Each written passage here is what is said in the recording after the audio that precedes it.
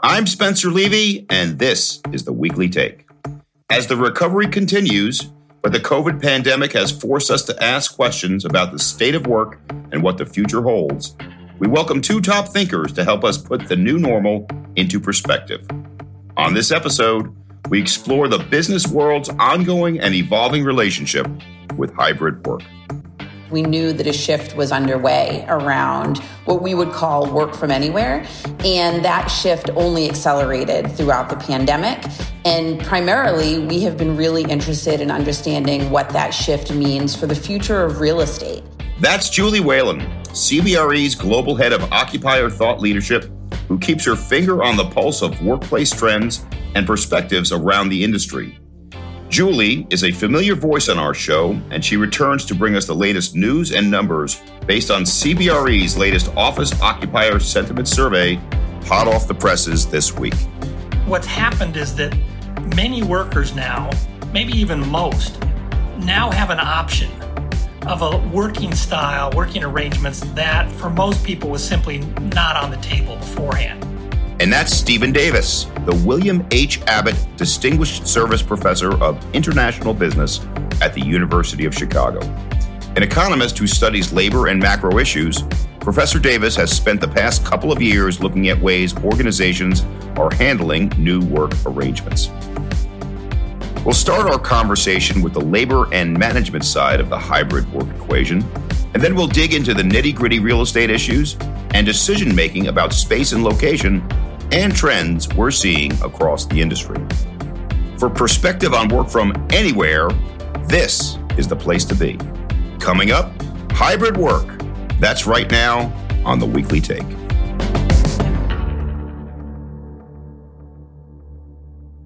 Welcome to the Weekly Take. So the topic of the day, work from home, we've talked about it a lot, but it continues to evolve. There continues to be new data about this topic. And Professor Davis, tell us some of the latest on work from home. I study labor market issues, macro issues, occasionally dabble in finance and so on. The last couple of years, I've been spending a lot of time focused on what I now call the big shift to working from home. And that's part of a larger shift in kind of working arrangements.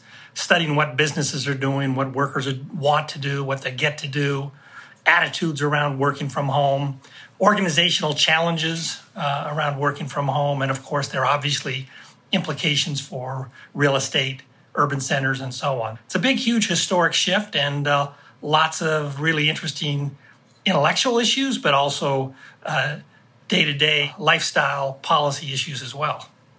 Julie, same question to you. Just tell us some of the latest on this important topic. Absolutely, Spencer. So we have been studying this topic for a number of years now, since the pandemic started, really before the pandemic, because we knew that a shift was underway around what we would call work from anywhere. That shift only accelerated throughout the pandemic.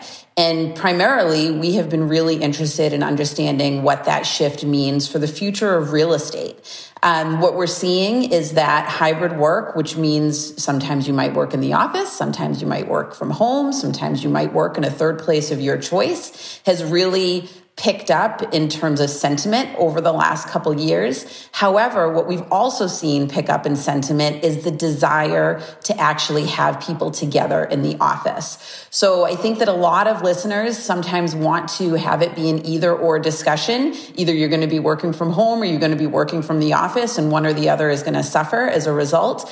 But actually, we are more so studying how the two will work together in the future, because that's where the magic of satisfying employee desires along with employer needs for the correct type of culture is really going to be a win-win situation. Well, Professor Davis, since the beginning of this crisis, I didn't see it as a real estate issue. I saw it as a labor issue. It changes over time where labor has more power or management has more power. Do you agree that that's how we should be looking at the work from home issue? Yeah, I agree. It's very much a labor issue. That's not the only part of it, but it's very much a labor issue. In terms more specifically, worker-manager power relationships, there's really two big things that have happened in that respect. The first is this is a super tight labor market, okay? And that tends to shift the balance of power to workers, regardless of whether we're in the middle of a big shift to working from home and, as Julie says, work from anywhere. But more specifically, what's happened is that many workers now, maybe even most, now have an option of a working style, working arrangements that for most people was simply not on the table beforehand. And that's the option to work from home part of the week. And so you see workers are saying to their employer, look, I've shown in the last 2 years that I can do my job remotely. Why can't I work from home 2 days a week indefinitely? And because many other firms are doing that, they now have the capacity to say, look, if I don't get that from my employer, I'm going to look around and go find someone who is providing that. I think that's one of the reasons you've seen a lot of quits and turnover in the labor market in the last couple of years, especially the last year or so. So that's another aspect of the change in the power dynamic that you described that's unusual to the current circumstances. So the imbalance is due to just not enough workers and the ability, the tech that now says, hey, we're on a Zoom call right now. So you can do it. Those are probably the two major factors. We've demonstrated, many people have demonstrated to their boss, look, I did it the last 2 years. Don't tell me it doesn't work. Yeah, so we have surveyed numerous times over the last 2 years our client base. And what the numbers have told us is that without a doubt, hybrid work is still the future of what work patterns will transform into. The question is, what does hybrid work mean? And I think from the perspective that we're seeing is that most organizations are looking to place hybrid work out there that has a set of guidelines associated with it. And the reason for those guidelines are a couple things. Number one, organizations want to be able to have predictability about when their employees are going to come into the office in order to better plan for what their space needs may need to be, and also to better plan for things like team meetings and events and things like that. On the other hand, there needs to be a certain level of autonomy and freedom that employees still have going forward.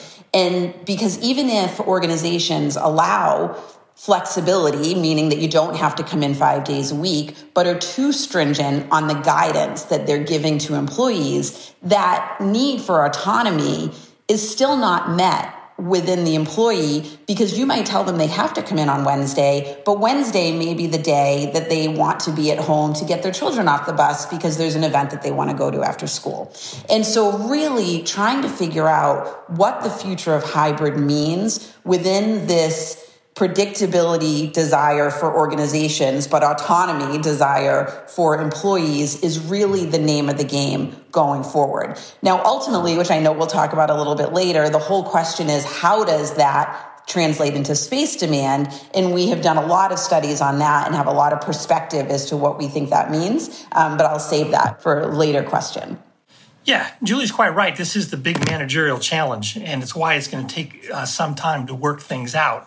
One aspect of the challenge, and what makes it difficult, is in the past, managers didn't really have to think about this. If everyone was going to be in the office 5 days a week, then if we're going to have a meeting if we want to call a meeting on short notice on Tuesday or Friday, that's fine. Everybody's still there. If people are going to be only in the office 3 days a week, then all of the activities that require predictability, group meetings, certain forms of structure, those have to be coordinated. And that coordination challenge becomes much more difficult if you give employees the autonomy that Julie was talking about. And I agree, that is a big deal. I tend to think of it as in terms of flexibility. Employees want the autonomy to be flexible in designing their own work schedule. But that's in tension with the employer's desire for predictability and to bring everybody together at the same time in the same place. So that is the big challenge. I don't think there's a single solution. Different organizations will choose different approaches. We tend to see in our data bigger organizations taking more structured approaches to this question, where the decisions about the stringency of the guidelines, to use Julie's language, tend to be greater in larger organizations, where either the organization or the team or the manager is making more of these decisions. Whereas in smaller organizations, there's maybe more of a laissez-faire approach. It's interesting, Professor Davis, that you say that, because one of the new questions that we asked this last survey that we distributed just this spring was around how are you delivering hybrid work to your employees? Is it going to be guided by the organization? Is it going to be guided by the employee, or is it going to be a combination? And what we found is that about a third say absolutely the organization is going to dictate the days that the employees are expected to come in and the frequency that they're expected to come in. Only about 13% said the employee, but interestingly, a quarter of them said a combination of both. So I really foresee that perhaps that's going to be the sweet spot where there's a few anchor days in the office that teams are expected to come in together to allow for that predictability. But then there's an element of flexibility over other days that employees can decide themselves. Well, Julie, I think this comes right back to where I began with Professor Davis, which is this is a labor issue. What we're saying today is that because of the workplace shortage, because of technological capability, the how, which used to be almost 100% in the employer's hands, is now partially in the employee's hands. Would you agree with that, Professor Davis? Yeah, I would. But I would also point out that it's not just a shift from the employer to the worker. This is a valuable benefit. Many people see it that way, many workers, not everybody. Some people want to be in the office 5 days a week. But I say the majority of people place some considerable value on this kind of personal autonomy that Julie was talking about, or even when there's limited autonomy, just avoiding the grind of a commute. So if the employer is offering something of value to the employee, well, there's surplus there. The employer is going to get some of that too. And it may take the form of, over time, a smaller raise than somebody might have had otherwise. So one way for employers to deal with a tight labor market when it's hard to retain talent or recruit talent is to offer them working arrangements that they really like, that the person really likes. And that might mean a slightly smaller compensation package in other respects. So I do think it's important just from a labor economics perspective. What happens in market equilibrium is ultimately any benefits that are thrown up by the shift to working from home, part of those benefits are going to go to employers, part are going to go to workers. Well, it's interesting. We learned back in the 80s that money is not the primary motivator for most, not all, but for most employees.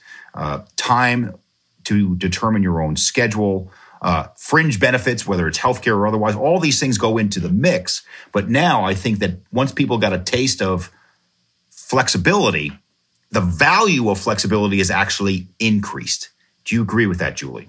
Yeah, absolutely. And, I'm not a labor relations expert, nor am I an economist, but I do understand general laws of supply and demand. And it's certain that we are in a tight labor market, which is, of course, giving employees a little bit more leverage and is, of course, going to help sustain this hybrid work pattern that is emerging right now.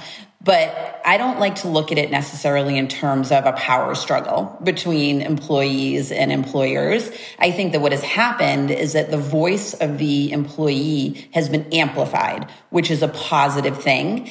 And I think employers have an opportunity right now to stand up and listen to their employees. And what that will do is it will help build trust. Now, the power struggle that we talked about earlier is something that breaks down trust, right? When either side looks at the situation as a power struggle. However, by both parties really understanding where the other one is coming from, then that trust gets built up. And so what we're talking a lot about is if employers have a desire for a certain predictability and have a desire for their employees to be in the office, very simply communicating out and building a narrative around that. Why is the office so important to us? And why is it important for you to be together is a really important piece of building trust. And then employees having an opportunity to voice their opinion through surveys and focus forums throughout not only the pandemic, but even the next couple of years as this is all working its way out, is another platform where the two parties can build trust together and learn from each other and set this new way forward. So I agree with what Julie said, but I wanted to kind of add, part of this is just a recognition that in many jobs, certain tasks can be done as well, maybe even better, in the quiet of your own home. Okay? So part of this discussion could be, we recognize that some of the activities, some of the great things you do for us, you could just do in your office at home. So we need to figure out a way for you to be able to do those things at home, get the benefit of the autonomy, saving on the commute time that you want, but also make sure that the other things that don't work quite as well when we're not all in the same place, that we do those together, and maybe when we're in the office together. So there is really scope here for characterizing things as a win-win opportunity, rather than as a power struggle and kind of a pie of fixed size. And the challenge again for the managers is to make it into a win-win type perspective, and then figure out all the details of actually how you execute on that win-win. In economist language, there's a lot of surplus thrown up by this. How do you figure out how to get that surplus and split it between the two parties? I'm with you because I know that trust is the key component of any successful organization over the long term, because it is the key bedrock of culture, the culture that you want for a successful organization. And to Professor Davis's point, there is no fixed pie in a successful organization. The pie gets larger. That's what productivity is. Productivity is making the pie larger by having the most well-run organization. But at the same time, I'm looking at, in one of my many screens in my office, CNBC, the number one article is about how people are now bringing unions back into the workplace because they see the power struggle. So I am not, though I'd like to say it's all about trust and employer-employees, I think we may have gone too far here. I think that we have to look at the fundamentals of how labor economics has gone for the last 100 years. You disagree with that, Professor Davis? No, at some high level, no, I don't disagree, but a couple of things. Unions aren't only about power struggle between managers and workers. That often gets the most attention, kind of comes to the fore in collective bargaining negotiations. But for a long time, the proponents of unions say one of the reasons unions are good is because they give a voice to workers. And they allow the workers to be happier, which might make them more productive, and the organization to work better. That's back to Julie's point about trying to shift things away from this power struggle dynamic and towards how can we make things work better. I fully recognize unions often don't deliver on, say, the voice, the improving the organization part as much as they should. But unions can play that role, and they should be encouraged to do so, I think, around working arrangements. One of the things that I have heard clients talk about that have both office-using employees and also employees that may be in different settings or in a field where work from home is not an option is the inequities that their employee base feels, given that one side of the population is allowed this flexibility and the other side simply cannot be allowed it because of the nature of their job. And that is a very real thing that is absolutely going to come to light and that is already starting to come to light. And one of the things that we've been talking about is perhaps, as you said, Professor Davis, you find other ways to give benefits to that employee population that is not able to work from home. And one of the areas that we were talking about is even in clinical settings of healthcare, where employee experience has not always been something. It's been about patient experience, and maybe working things in around the employee experience in clinical settings for those employees that cannot work from home a lot is really going to be the future. So it's very interesting to look at that dynamic between office-using employees and those that aren't. I think Julie's right. It is an excellent point. We talk a lot about working from home in general and what the benefits and costs will be, but our data show very clearly what Julie just said. I think there are benefits for many categories of workers, but they are definitely greater for the professional class, for the more highly paid employees, because they tend to be in the jobs that lend themselves to some scope for working from home. They already tend to have more autonomy in their jobs, and partly because they're evaluated based on performance rather than punching a clock. It's at least traditionally that's not. There's an opportunity to move to these. As long as you get the job done, you get compensated. That is a really big issue, that the benefits are flowing to those who already are doing pretty well in the labor market. Well, let me bring up a word that Julie just brought up a moment ago in the middle of her answer, which is inequity. But I'm concerned, and I raised this on that show, and I'm raising it on this one. which is I'm concerned that flexibility is a great benefit, but I'm concerned that people that are in the office are going to be treated better over the long term than people that are not in the office. And there's a term called presenteeism. And this has been in studies. Professor Davis, you've read them just like I have. The Stanford study from 2015 talked about this, about people being in the office, getting more promotions, getting better networking, getting better communication. So are we thinking short term, but hurting long term the career paths of many of these employees? What do you think, Professor Davis? I see the concerns you're talking about, but I have a somewhat contrary view on this. So first, a couple of facts that come out of our survey evidence. When you ask workers, men and women, how much their employers plan for them to work from home after the pandemic's over, to work remotely, it's pretty similar for men and women.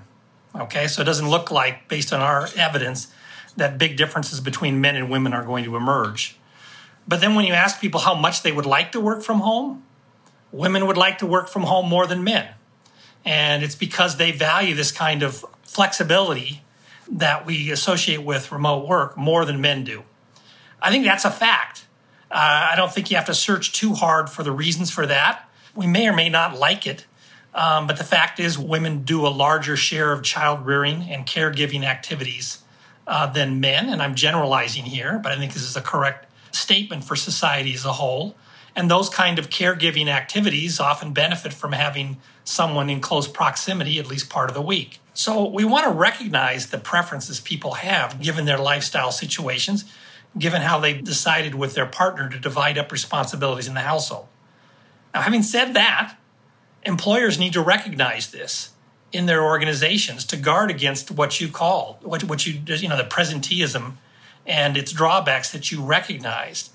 And that may involve everything from ensuring that there's a roughly equal division between time spent in the office and time spent working remotely, say for men and women or other groups of people.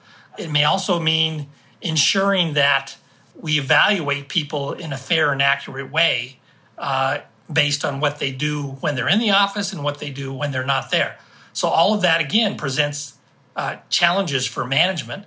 But I think the first step to dealing with those challenges is to recognize them and to try to take steps to make sure that nobody is unduly disadvantaged by the working arrangements they've chosen, provided they're providing value to the organization.